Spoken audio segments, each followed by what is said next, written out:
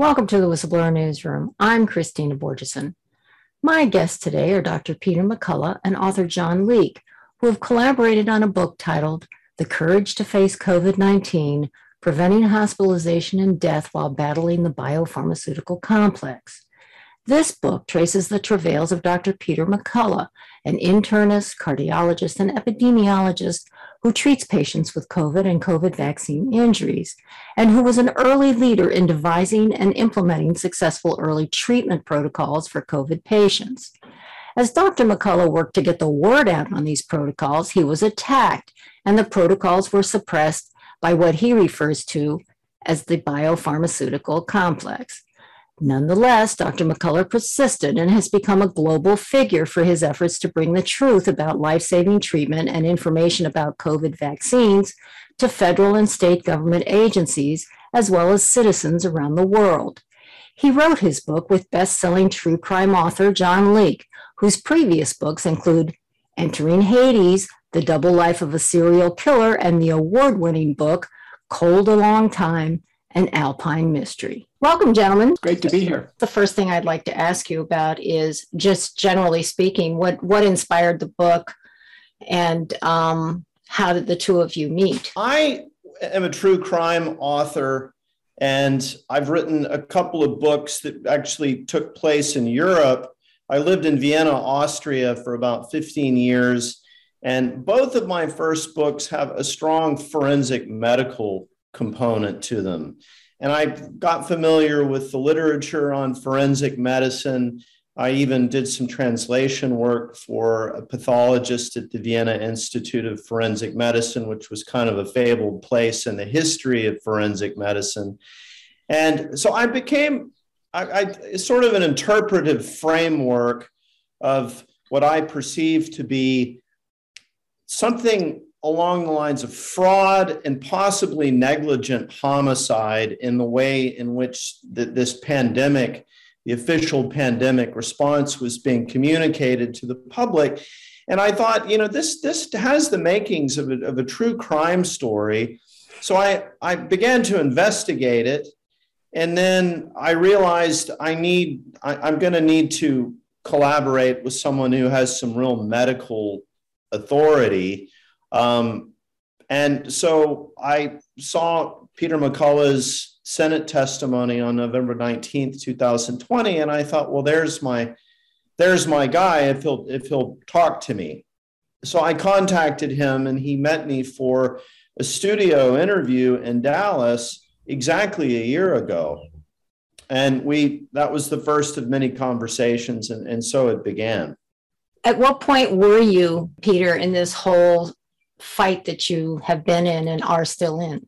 From the very beginning, I was committed to not have my patients or my family members slaughtered by SARS-CoV-2 or COVID-19 illness. I felt a need, a duty to try to help patients. And I was, facing incredible frustrations that my colleagues weren't with me on this.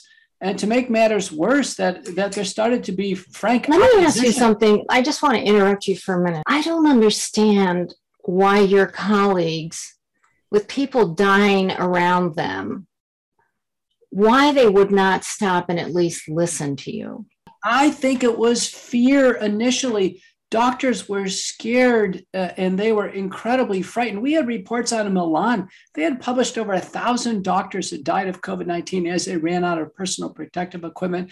We saw the newsreels coming out of that part of the world. And then New York, I never forget a young male nurse who had asthma was featured on CNN, and he died of COVID-19. I think this basically injected fear into the medical community. And when physicians were told that they could close their offices, do telemedicine, keep the reimbursement, and that they don't have to treat COVID, believe me, I think those doctors injected by fear took that ticket, the ticket of having no responsibility for this. In fact, patients were going to suffer at home, and then the hospital was in charge. Who sent that edict out? That became inculcated through the course of 2020 and memorialized in the early October release of the National Institutes of Health guidelines on the treatment of COVID-19, which said, do not treat COVID-19 at home.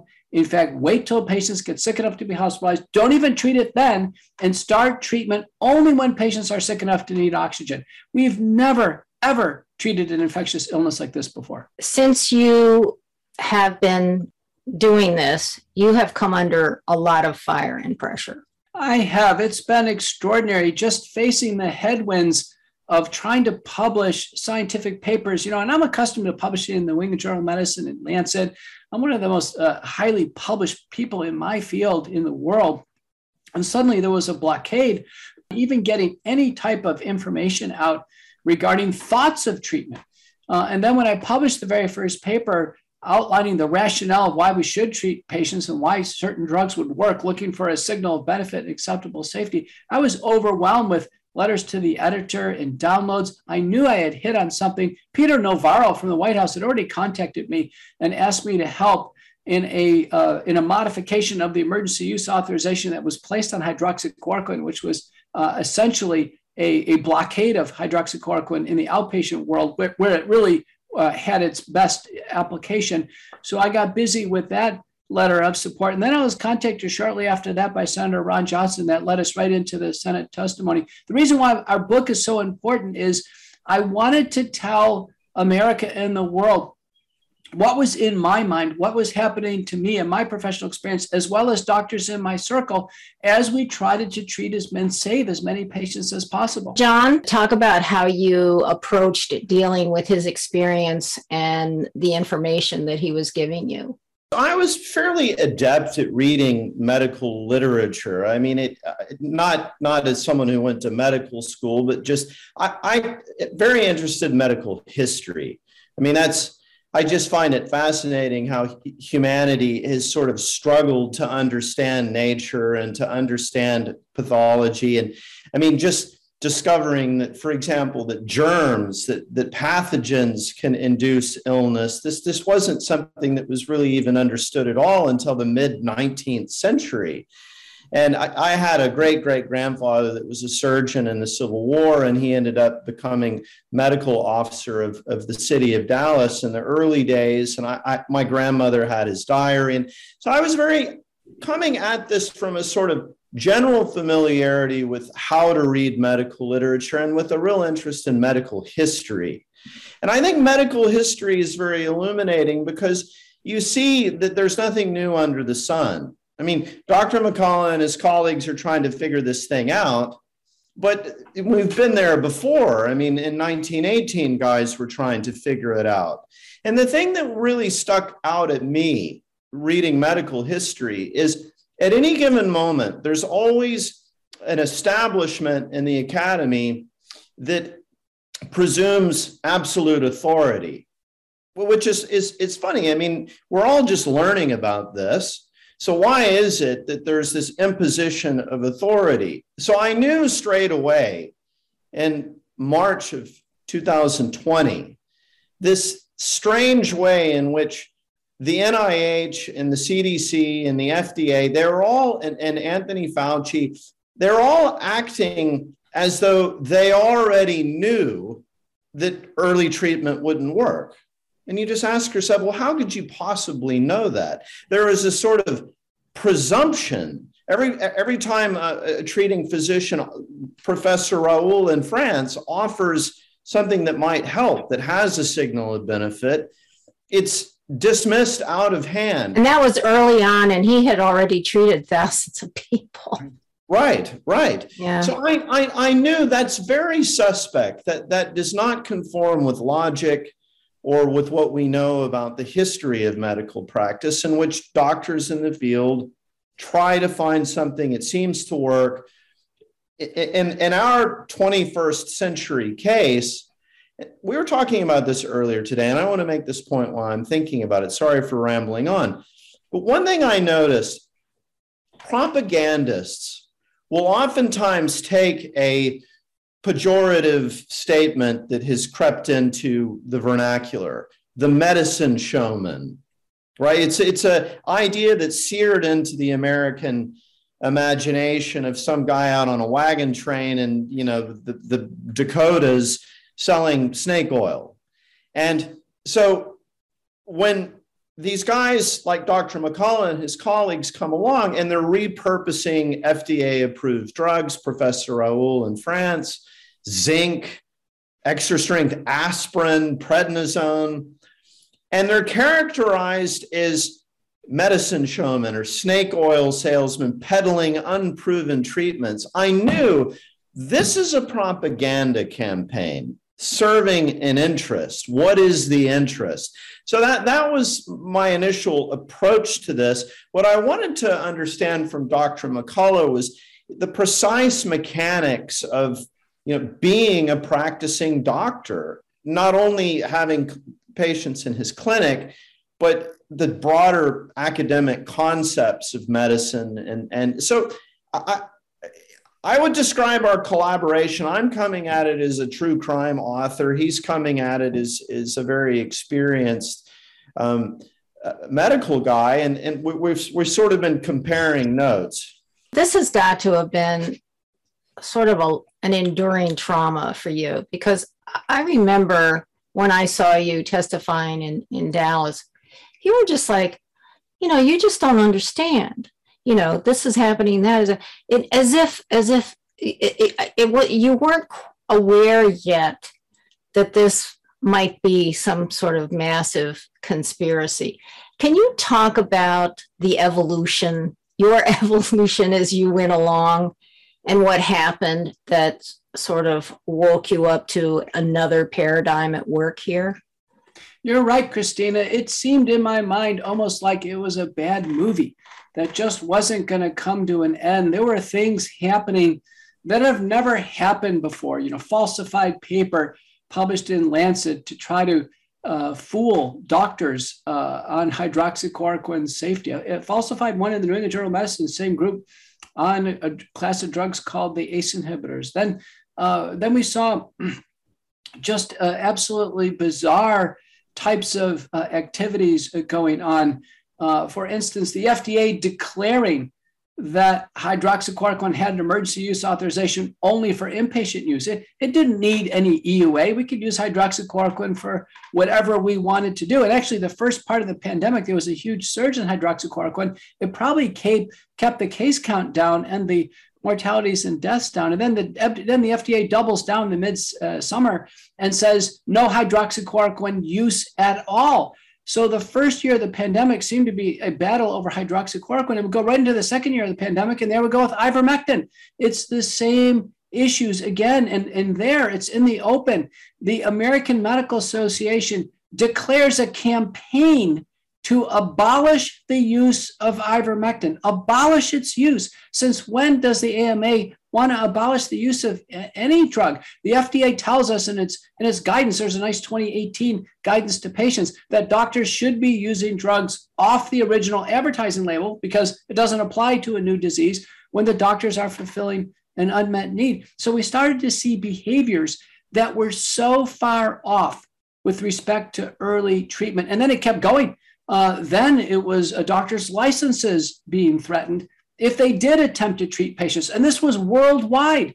I mean, the most egregious example was in Queensland, Australia, that a doctor could be put in jail if him or her attempted to treat a patient with hydroxychloroquine. In fact, Jackie Stone in Zimbabwe was on trial for jail time for using ivermectin in treating the patient. These types of milestones, Christina, should be burned in the memory of people. Why was there such a stalwart opposition to early treatment? Why? I did an interview with Paul Alexander, Dr. Paul Alexander, who was utterly furious about this whole thing because the Trump administration actually was interested in getting early treatment out, apparently, because he was the science czar for the Trump administration, but he was working at Health and Human Services, and they were trying to suppress him and they were trying to get him out, and they eventually succeeded. Well, Health and Human Services, what happened to Dr. Paul Alexander, that was part of this struggle that happened around March the 19th, when President Trump. I think it's fascinating how this goes from Dr. McCullough, the story goes from Dr. McCullough in Dallas to Marseille, France, and then suddenly we're in Washington, D.C., where the President of the United States is coming out and tweeting a link to Professor Raoul's study in the International Journal of Microbiology. It was a sort of proof of concept study for hydroxychloroquine and azithromycin. When Trump comes out and tweets this, there was an initial press conference, and then he tweeted a reference to Professor Raoul's paper. This then sets in motion this massive, palace intrigue. And the Department of Health and Human Services is, right in the middle of this, particularly this fellow, Dr. Rick Bright.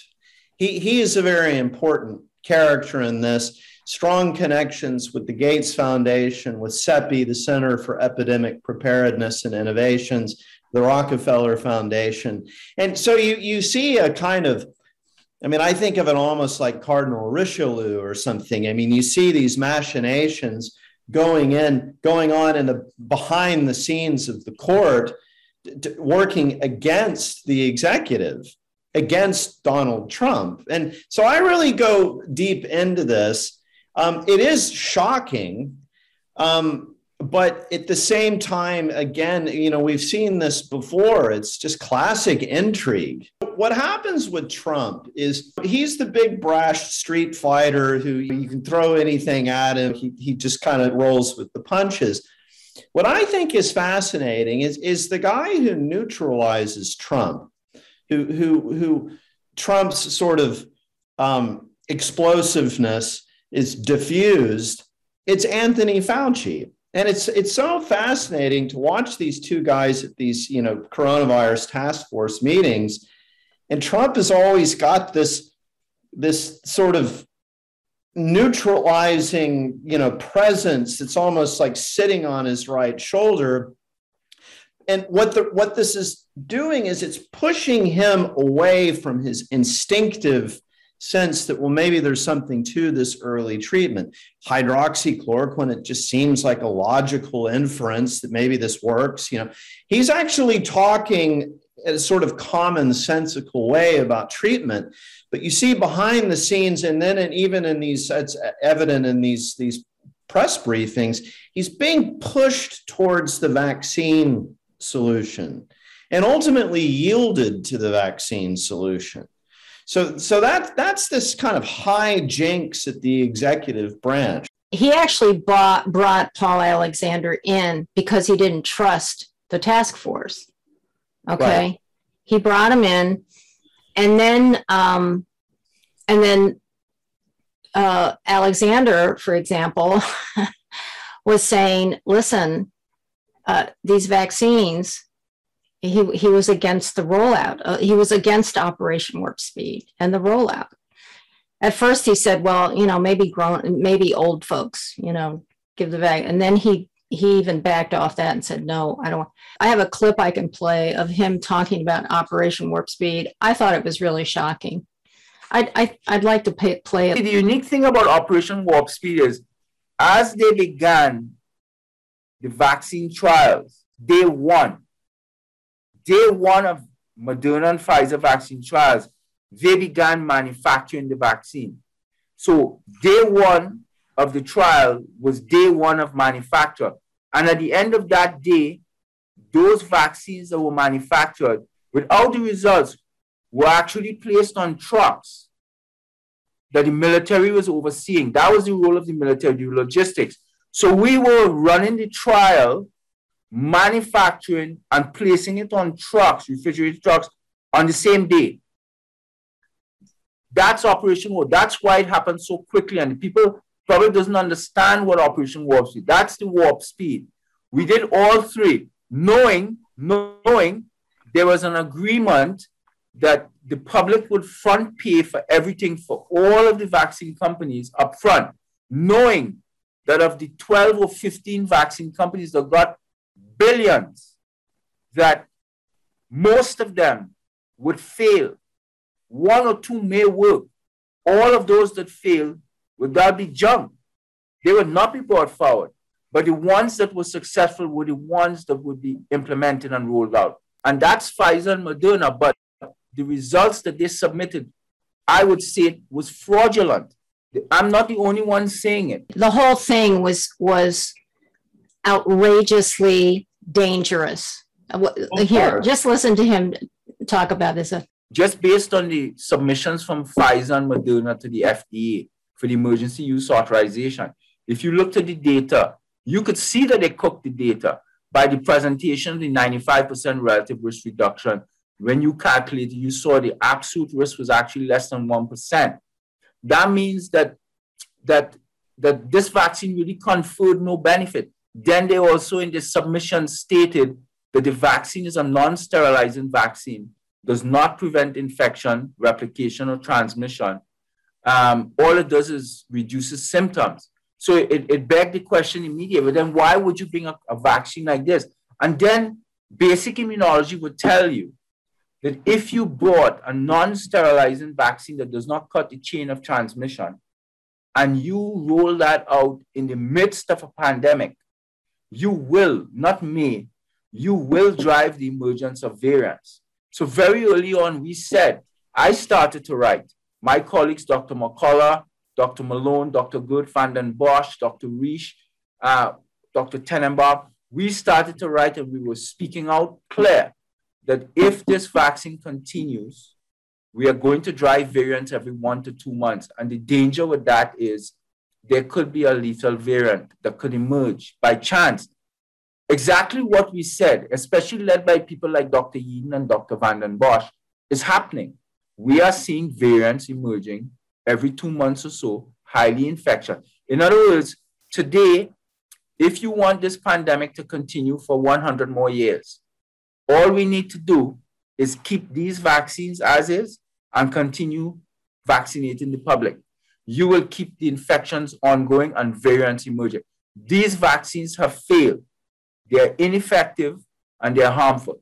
We were talking about this criminal behavior inside that was going on, and Dr. Paul Alexander being sort of the first-hand victim there. I'm interested in knowing your personal, what you went through. What was going on with the administration and Operation Warp Speed? As I mentioned, Peter Navarro reached out to me and said, can you help me free up this, in a sense, lockdown hydroxychloroquine? And explained to me that Rick Bright, who ultimately joined the Rockefeller Foundation, was actually working very hard to block hydroxychloroquine to American people. So Peter Navarro knew what was going on. And I was asked to be a regular contributor to The Hill in the first year of the pandemic by invitation. And I had written a series of op-eds, and I was the named principal investigator for the Romatroban program, which is a very promising oral drug developed by the Japanese and BIOPHARMACEUTICALs. And we had full application to Operation Warp Speed and the FDA, and we kept being stalled. And I was the second supporter in the Amodulon program. This was a vaccine. I was a clinical investigator of a proposed vaccine with the Dutch. And this was a cell-based vaccine, a modification of the BCG vaccine, and it looked very, very promising. And so in my interactions with Operation Warp Speed, the NIH, BARDA, and the FDA, what I learned and what I published in The Hill was that there's 3 speeds to Operation Warp Speed. The fast speed is already for the chosen favorites, Pfizer and Moderna, and then Johnson & Johnson's always going to be the laggard there. There's people that were really out of the race. Novavax was always out of the race. They weren't going to see the time of the day anytime soon. And then therapeutics were slow-tracked, and they were absolutely slow-tracked. And I, even in Texas Senate testimony, I said, let's get a 1-800 number to help our seniors get into research, get an operation. Nothing doing. I could not get any traction to even the Texas Medical Association opposed a 1-800 number that we could help patients get into research. It was stunning. Let's move on to people being vaccinated. What happened to you with that? What I had ultimately learned and concluded is that the suppression of early treatment, which was coming through our federal agencies, coming through hospitals, health systems, doctors, key opinion leaders, the medical literature, that the suppression of early treatment appeared to be hand in hand with the promotion of mass vaccination, that the two were linked. And as I came through this, I think the point in time where I said it publicly, I just said it out loud, was on an interview with Tucker Carlson. I went to his studio in Florida. He said, I said the two are linked. Those that are suppressing early treatment and therapeutics are the same ones promoting the vaccines. The two are linked. It's clear. And so as things move forward, I do believe that the suppression of early treatment was very intentional. And this includes all early treatment, by the way, even including emergency use authorized monoclonal antibodies, which was tremendous problems of which one we had, and the supply chain. They were yanked out of production based on theoretical concerns on loss of efficacy. As the virus mutated, the vaccines were never pulled. It's funny how the monoclonal antibodies were pulled, and there were supply chain issues, both Operation Warp Speed. And now, even today, the Pfizer drug is being undermined. Paxlovid is being undermined in the newsletters to physicians and other sources. So it's been complete that the early treatment has been suppressed in order to promote mass vaccination. And I think it was intentional in promoting fear, suffering, hospitalization, and death to prepare the population to receive mass vaccination. If they knew there was no hope of treatment, and that if they didn't take a vaccine, that they could end up in the hospital or worse, die, the vaccine stakeholders believe that was the key lever to get patients fully vaccinated. Yeah, but now, we're deep into the vaccines. There's obviously problems with them, a lot of vaccine injuries, a lot of people who were vaccinated getting COVID, people who are vaccinated, boosted, etc., getting COVID. So it's a very weird time because the narrative has fallen apart, and yet now they're pushing to vaccinate children, ever younger children. What's going on, Peter? I mean, and what's happening with physicians like you who are speaking out?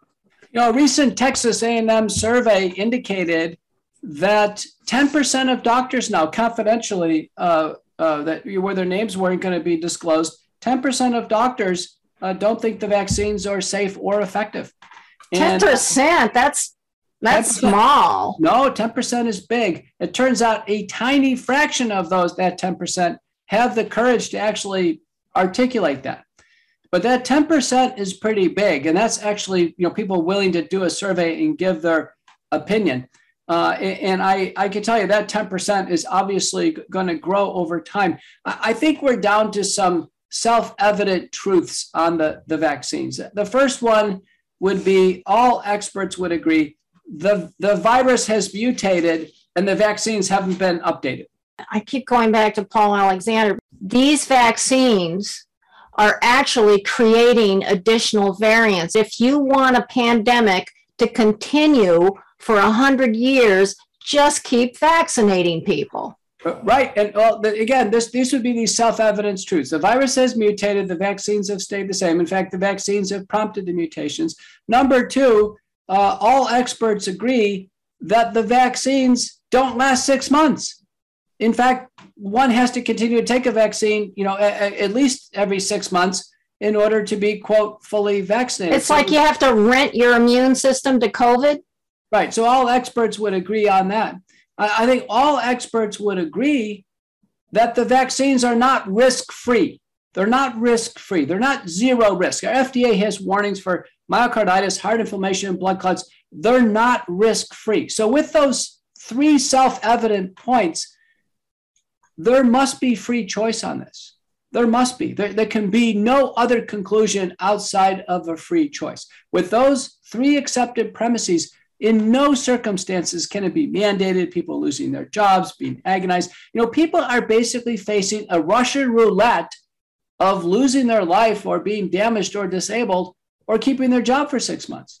The thing that galls me the most is that you're saying people should have a choice, but shouldn't you have a choice to not take something that isn't potentially lethal or isn't potentially life-altering in a very deleterious way? And again, I go back to them wanting to now vaccinate children who actually have their own natural immunity to this thing and who are not transmitters. This reminds me of that Rolling Stones song, Sympathy for the Devil. You know, the refrain, what's puzzling you is the nature of my game. You're attempting to apply a sort of ethical, logical structure to interpreting this, but the evidence indicates that concerns like yours really have nothing to do with it. There was a decision to make a massive investment in these fancy new messenger RNA vaccines, and for these fancy new messenger RNA vaccines to be the sole solution to the next respiratory viral pandemic. This was discussed, the investments were made, the partnerships were consummated years ago, and it was decided it's coming, it's inevitable, it could be another SARS, it could be a virulent influenza, and when it comes, we'll launch a universal messenger RNA or DNA technology that they've been working on in Cambridge, Massachusetts for some time. That is the solution.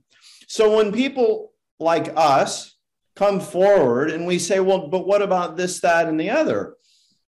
This is just nitpicking, about this big. Well, actually, I understand what you're saying, but what I'm trying to get you gentlemen to discuss is, with these details, I'm thinking that this is a criminal enterprise.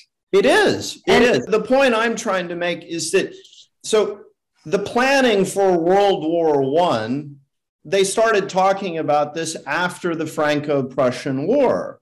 So we know it's going to come to blows between Germany and France again. It's probably going to happen in Belgium. There's the von Schlieffen plan. You've got the financial stuff, the railroads, the military guys, the weapons guys. They're all planning it.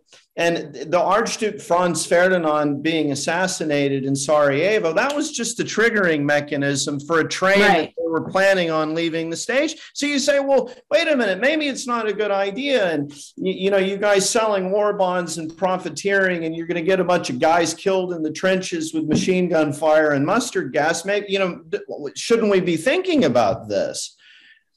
And the answer is, but this is the plan. This is what we want to do. This is our approach to a big public policy thing. Dr. McCullough has been you're under a lawsuit related to this COVID stuff, right? Yes. Can you talk about it a little bit? I'm under a 7-figure lawsuit that alleges that I'm dragging the name of my former employer into the media, where that has not happened out of my mouth from the very beginning. I can't control what goes up on Google or by fact checkers or others. And the lawsuit on its face is a strategic lawsuit against my public participation in discussing this topic and doing exactly what we're doing right now. It's a slap case. It's gone nowhere over months. It's been in a mediation working in slow motion, I think intentionally, to keep my name tarnished. Attempting to keep my name tarnished as I proceed with 2 sets of U.S. Senate testimony, multiple state Senate testimonies, giving my advice and analysis, which is sought, frequent contributor on multiple news stations. I've been on ABC, Fox, OAN, Newsmax, Whistleblowers Newsroom. It's without any question that I have authority to give my analyses and my opinions in this topic, and this lawsuit is a drag on this, and it seems like it has no end. Well, it's costing you money too, right? It's stressing you out. You're right, and I think it is, in a sense, a mechanism to attempt to wear me down. Yeah. So back to the crime. See, I mean, what I'm trying to do is when I do these interviews, because I'm looking at this thing as sussing out details of a crime. Okay. They've killed a lot of adults and maimed a lot of adults. Okay, there are a lot of vaccine injuries. I get notices every day of vaccine injured people. Every day I get it on my email stream. Okay, so now, and that's why I was talking about going to the kids now, because they're particularly dangerous for the children, are they not? They are. There's no doubt about it. This myocarditis is a killer. There are now fatal cases, autopsy confirmed by Gill, Choi, Verma, and we are probably seeing just the tip of the iceberg. You know, the word is out, Christina. I don't think it's an issue of whether or not people know the vaccines have risks or not. I think they acknowledge it.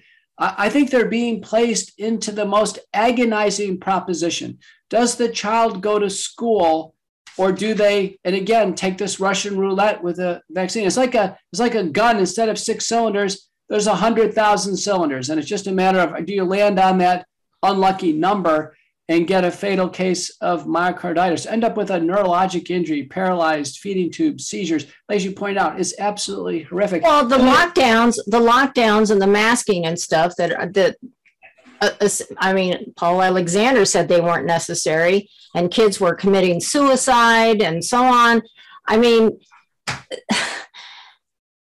and we're talking about it here. You just did a book looking at it, and you came at it from a criminal perspective. It is a crime. It's just there's no element of mystery, because the perpetrators have made this very, very clear, the nature of their game.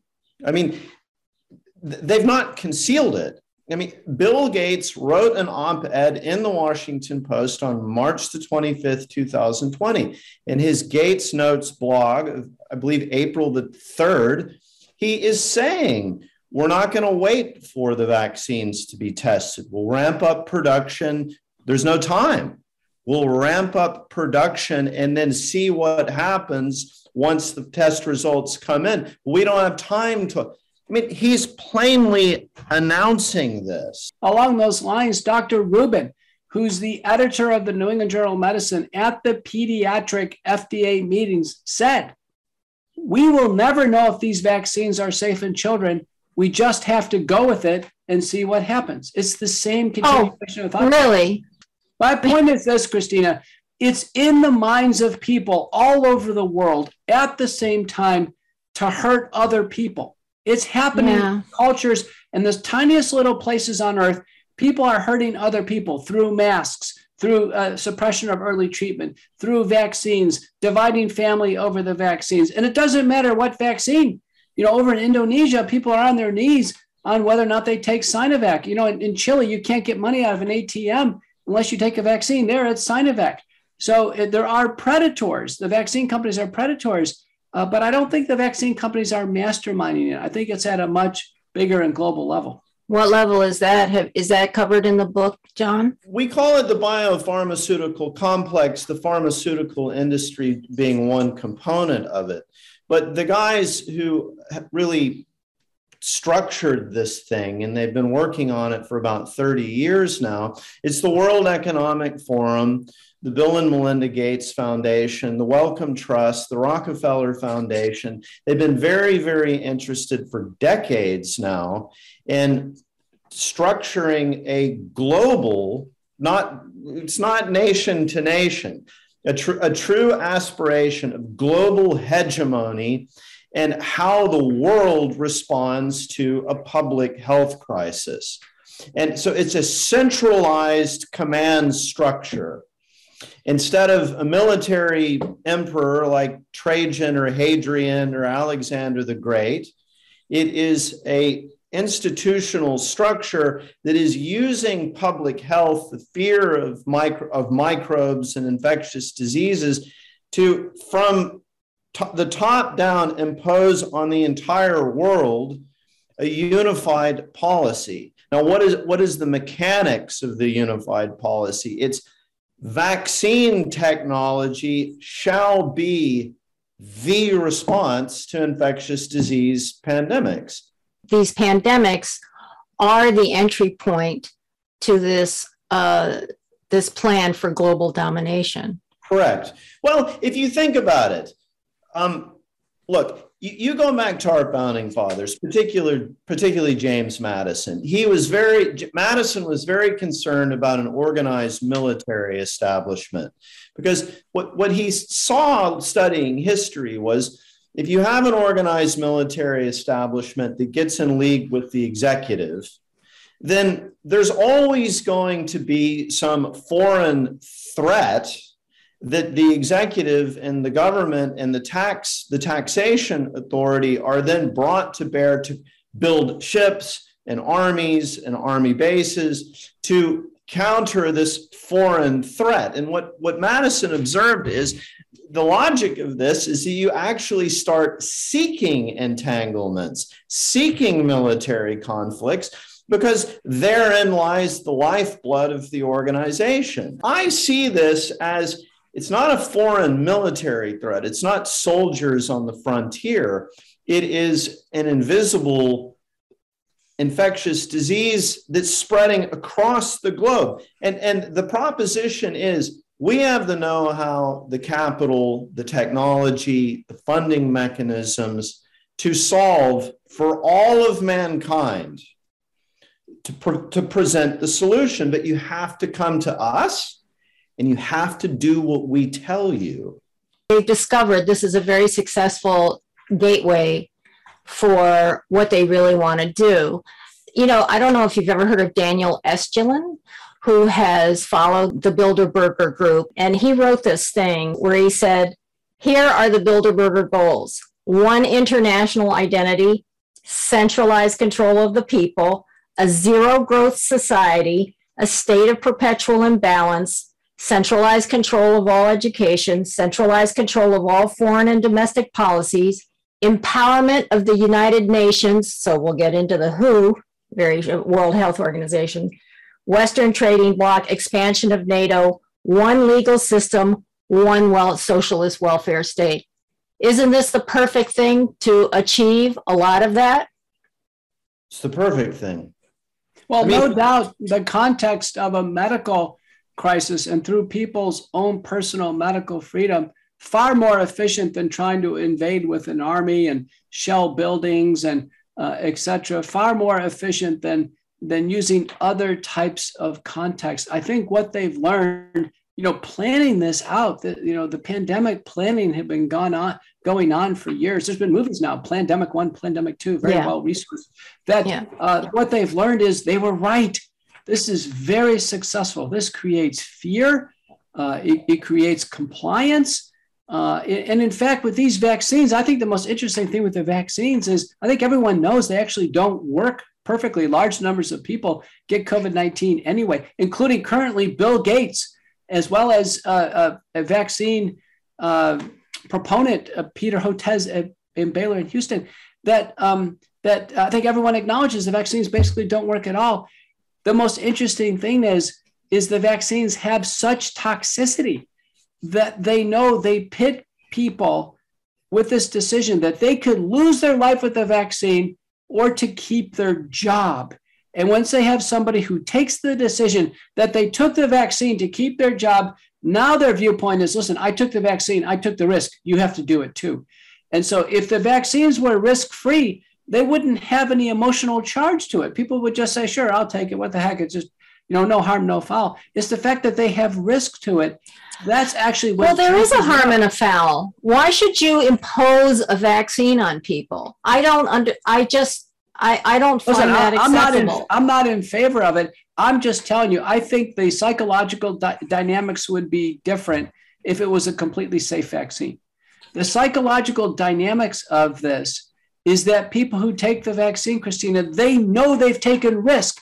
And when they know it, they feel like, listen, I took the risk. Now you need to do it too. It's a very different viewpoint. Why should I share your risk if I'm not, I know, but what I'm saying is, I know it's a headspace. It's a psychological projection. And those who designed the vaccines, believe it or not, this could even be intentional to put the emotional charge in the vaccines in order to get people to basically develop this incredible fear and complaint. Oh, sure. Well, the unvaccinated have been, made into pariahs, basically. So that I get. I'd like to move on to the World Health Organization. there's two things I want to emphasize real quick before we get away from it. When we tell this, in real time, that SARS-CoV-2 arrives, Dr. McCullough and his colleagues are scrambling to deal with it, to come up with a way of treating it, and then advocating treatment as they start to discover things. And then they come into encounter this very strange resistance. And they're all encountering it. I mean, Professor Raoul in Marseille is encountering it, Dr. McCullough, Dr. George Fareed in Central California. And there's this puzzlement of I'm treating my patients and I'm actually having success. Why are we encountering this strange centralized resistance? So this is the story that we tell. Yeah. As we get towards the end of the story, there is a reflection on what is at root of this. Who are the perpetrators and what is the motive? And what we arrive at towards the end of the book is this appears to be a gambit of centralized control across national frontiers, which leads us to, I wasn't at all surprised by this news breaking on the WHO. This appears to be the culmination of our story. Centralized control superseding constitutional sovereignty like what we have in the United States.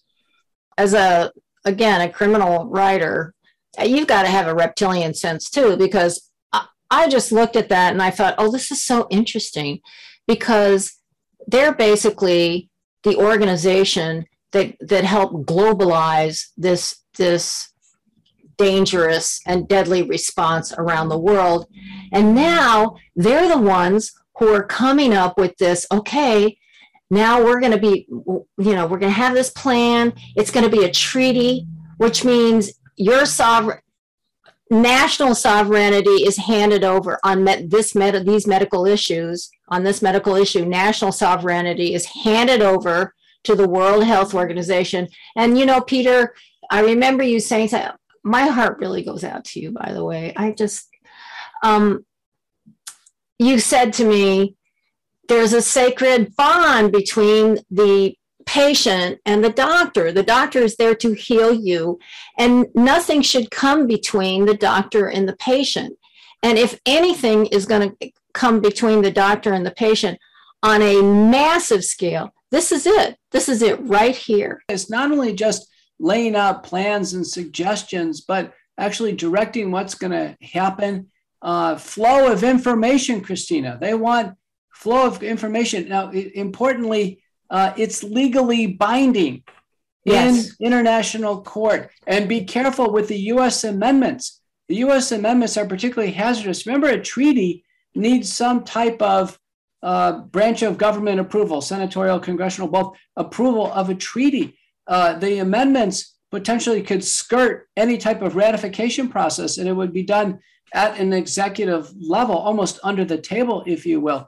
What's going on is extraordinarily treacherous, but if we actually give up control, all healthcare is local, and healthcare is so different. They want 194 countries. Well, I can tell you in the central part of Africa is very different than Manhattan. Anybody should know that. The idea that that healthcare could be that homogenized in pandemic response is absolutely unacceptable.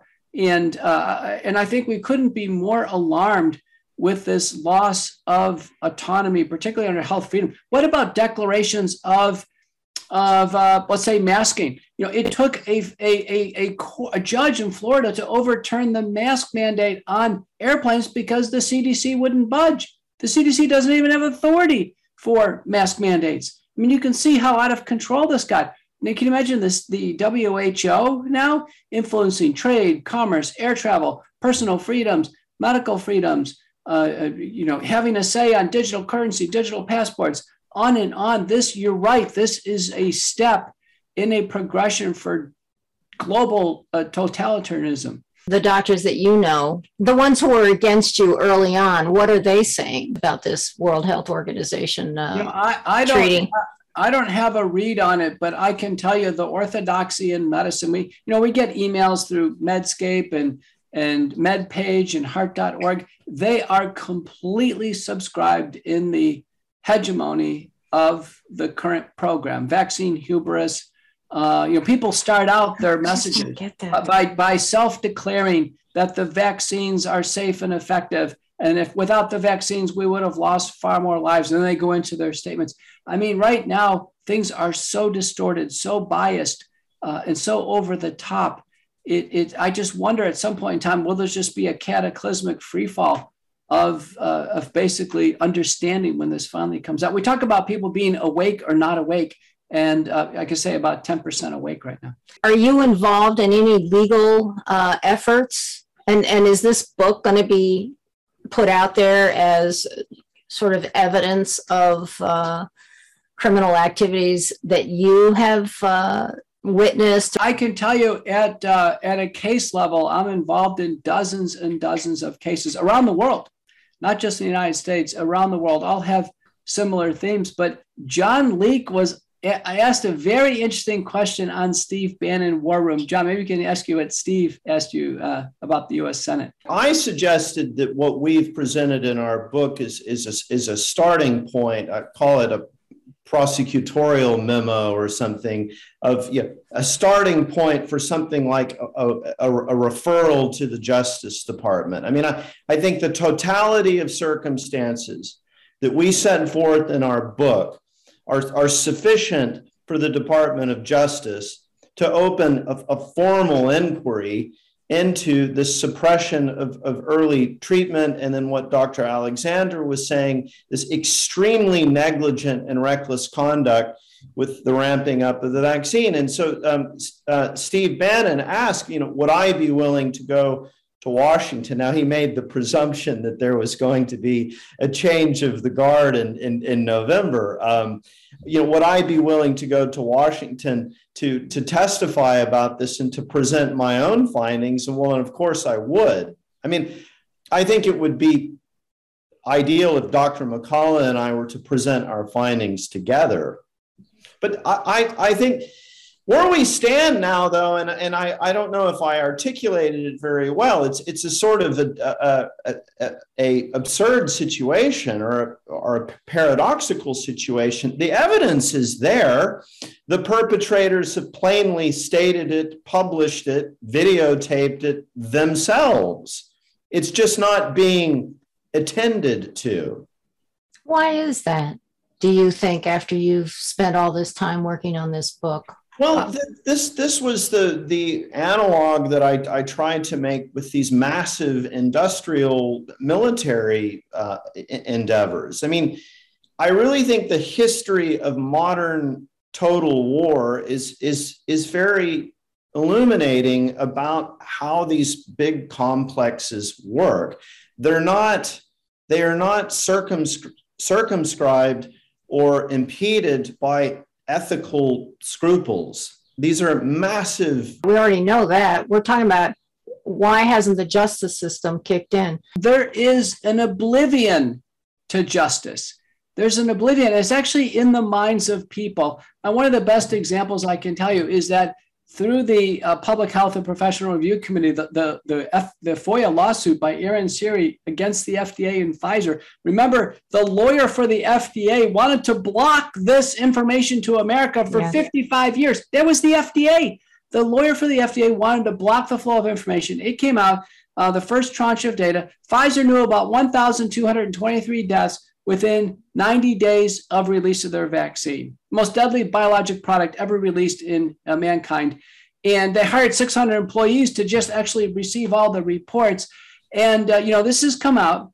Pfizer has given no public statement regarding this. Albert Bourla is coming on other TV stations advising on fourth and potentially fifth shots. There's a complete oblivion. You think the press would be interested in asking them, do you plan to address these deaths? Do you have any comment? Is your legal team gearing up to face the press on this? The press don't seem to even care. The traditional mainstream press are co-opted. I think of the German chemistry professor that invented mustard gas and a way to deliver it. I mean, his own wife said, I can't in clear conscience live with you anymore. I can't be married to a professor at an academy who's inventing these weapons of war that are going to be used to burn out the lungs of millions of Frenchmen and English boys. I just can't live with this.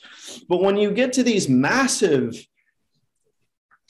the scale of money and entrenched interest and patronage and professorships and all of this stuff, people there's a part of human cognition that once you get on the train and you're participating in this massive endeavor, and your whole reward system is being activated by this, it is remarkable to me how people have far fewer scruples than they do, for example, in their personal friendships. And so we say, why isn't the Justice Ministry, or why isn't the US Senate, apart from Ron Johnson, addressing this? Because they're all swimming in this current. A guy like Dr. McCullough or Senator Ron Johnson are these outliers that are swimming against it. I happen to believe that they will be vindicated. They will. I mean, here's what I don't understand. I don't understand why they're outliers if they're the ones actually treating COVID patients successfully. That's what I don't get. They're being treated. That's a PSYOP job right there. Okay, because. Right. If I had COVID, and guess what I did? I emailed Dr. McCullough and a couple other people I interviewed, and I got my ivermectin and my supplements and this and that, 2 weeks, and I was fine. So there's a PSYOP going on here. For sure. You've seen an entire society and justice system corrupted before. I mean, yes. People make this assumption that Germany and the German people were some kind of intrinsically barbaric, drinking, poisoned water in Central Europe or something. No, it was the most civilized country in Europe. And the entire country was corrupted in the 1930s and 40s. Now, not everybody, there were outliers like Heinrich and Thomas Mann, the novelists. Well, they moved to LA. I mean, you have exiles and or people that land in the concentration camp because they're protesting. But I mean, we've seen this happen in society before. I was watching this documentary on Adolf Eichmann and how, Israel, it was a new state at the time. Israel just went and kidnapped him. I think it was in Argentina. They kidnapped him, brought him over, and because the Nuremberg trials did not get to him. Okay. Decades later, though. So yes, I understand. But people were going, well, do they have the right to do that, to kidnap a guy? And Israel was like, we're bringing this guy to justice. And I'm looking for that person in the United States. That's what I'm looking for, because, it's so massive, this thing. I think Senator Johnson has done a heroic job in the U.S. Senate. I attended his big hearing on January the 24th. He is truly an American hero. The saddest thing I heard was when I interviewed him, and he said, I have no power because I can't get people to listen. I can't get my colleagues to hear me. Remember, this is worldwide, and I can tell you, I think one of the things that will happen will be regime change, leadership change. Senator Johnson's equivalent in Australia is Craig Kelly. Remember, Craig was ostracized from his party. Craig is now running for prime minister, and he's got 185 people in the new United Australia Party going for members of parliament. Oh, wow. We're going to see Scott Jensen running for governor of Minnesota. You have Fred Simon, governor of Nevada. These are doctors. These are doctors who are wide awake. They understand these issues. We have now Joe Ladapo, Surgeon General of Florida. Ron DeSantis showing a lot of leadership. Things are really happening across the United States. We have today, John and I were with Lauren Davis. Lauren is running for the Dallas County judge position, essentially a Dallas County executive position. That's the third most powerful position in Texas, one of the most populous states.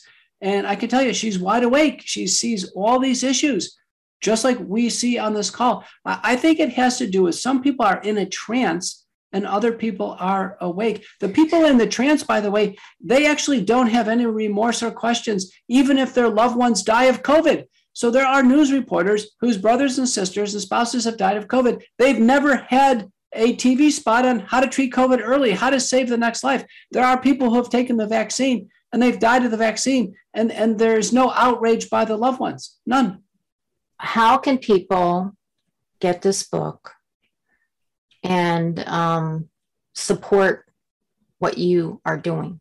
We wanted to get the book out as quickly as possible. So we just have to humbly confess that Amazon, with its vast efficiency, for better or for worse, was the best mechanism for doing this.